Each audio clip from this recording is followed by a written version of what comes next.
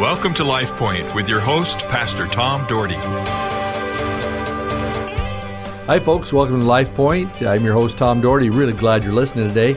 I'm taking a day off of our John study because I have a young lady that goes to my church, that goes to Greenleaf Friends Academy out in Greenleaf, Idaho, who is actually shadowing me today. And so she is going to see what I do in a given day, and we're excited about her, and we're excited about the opportunity. And her name is Emma Moore. Hi, Emma. Hi. How are you? Good. How are you? I'm good. And so far, you are at what grade you in Greenleaf? I'm a senior. You're a senior. Mm-hmm. And so what interest do you have out there at the academy? I really like the fact that I'm surrounded by God-like people and that I can openly speak about my faith. And I don't know, it's opened doors to me that I never even thought I would be looking in. So that's great. And so it has a pretty spiritual atmosphere out there? Yeah. This year it's kind of different because we got a lot of new students who are just in different spots in their faith. But after Encounter Week, which I just got back from, it's a different environment than it was last week. So. Oh, wow. And so that's neat that you're going to Christian school. Not only going to Christian school, going to the school that I went to. I like that. I spent a couple years out there, and Emma and I were talking off the air, and I told her that my best friends today are from Greenleaf that I met my sophomore and freshman year at Greenleaf. And I love the school. I love the academy, and I would encourage anybody that has as students, if they need a good Christian school, and it's a little bit less cost, I think, than some of the other Christian schools, but it is a phenomenal Christian school. It changed my life. You know, when you're around Christians, Emma, you know, sometimes you have people that help you in your walk. Mm-hmm. You know, where you don't, you're not dealing with a lot of the different things, even though there is non-Christians in every school. Mm-hmm. And so, you know, I think that's exciting that you are part of that. And so what is your ambitions for the future? I know you're a senior. I'm looking into the pastoral ministry, specifically youth, because I feel very passionate about teenagers as they are the next generation, and they are old enough to understand that, and they're also very they're like clay. They can be molded. Yeah. And if they don't have the right person, it can be a bad mold, or I can help shape God's masterpiece in them. That is awesome. And you know, so many people are not going into ministry these days, so I'm really excited that you are. I'm excited that you have a desire to go into ministry. And I was going to be a school teacher and a coach. That was my ambition. I thought I could be a good Christian coach and teacher, and then really God got a hold of my heart and wanted me in youth ministry, and I just kind of fought it because my parents and my brothers were pastors, and I didn't want to just follow the same line, but God got a hold of my heart, and then I was a youth pastor for, I guess 10, 12 years off and on, 2 different places, and then I just felt God calling me to adult ministry, so that's when I went into singles ministry, and I handled 19, 20, all the way up to about 60-year-olds. I had 2 different groups. I had a college career group, and I had a widowed and divorced group. I did that, and then from there I went into being a pastor, which I've been a senior pastor now for the last 34 years. And so it's interesting, the progression, but I started in youth ministry. And sometimes people are career youth pastors. I thought that's what I was going to be, and but God changes that. But so I think that's a great ambition. And you were telling me you were thinking about going to college in Arizona? Yeah, Grand Canyon University. Grand Canyon University, and it has a very good reputation for ministry. And I just wish more kids would pray about a calling from God, because we have so few people going into ministry these days.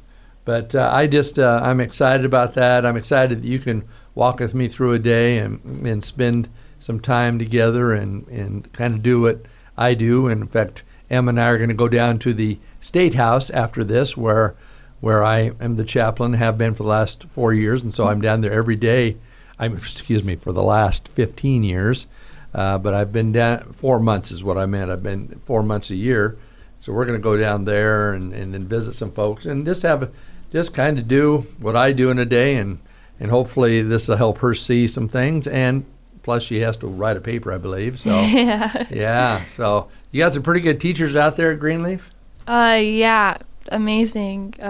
My Bible teacher, Mr. Daniels, he's really supportive in my faith personally, but just teaching the Bible, honestly, when I went there, I could barely understand it, but he just explains it in a way that's so understandable, and he's patient, and that is a lot when you have to deal with the Bible. Right.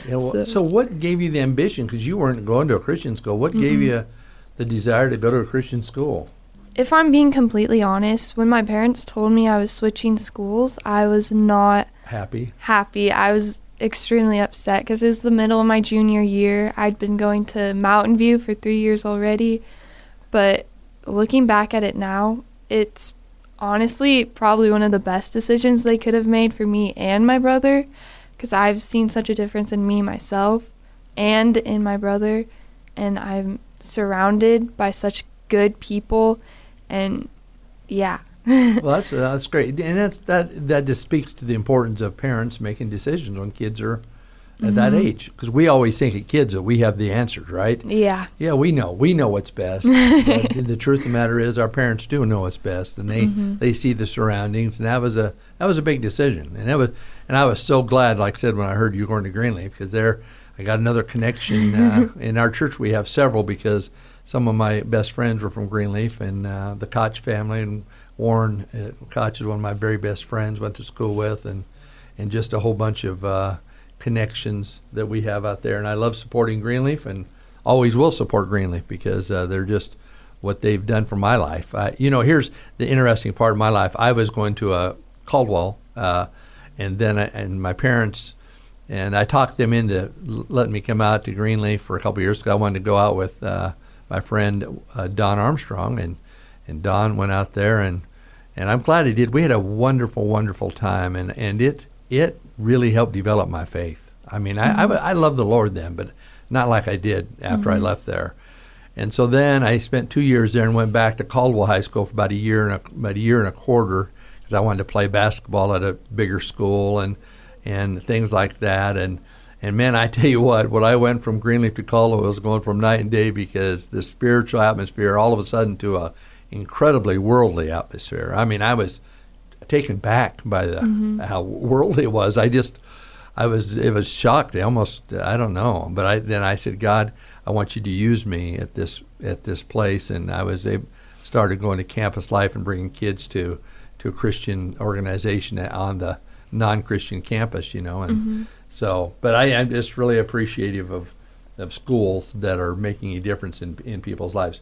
Real quick, I just want to read a passage of Scripture.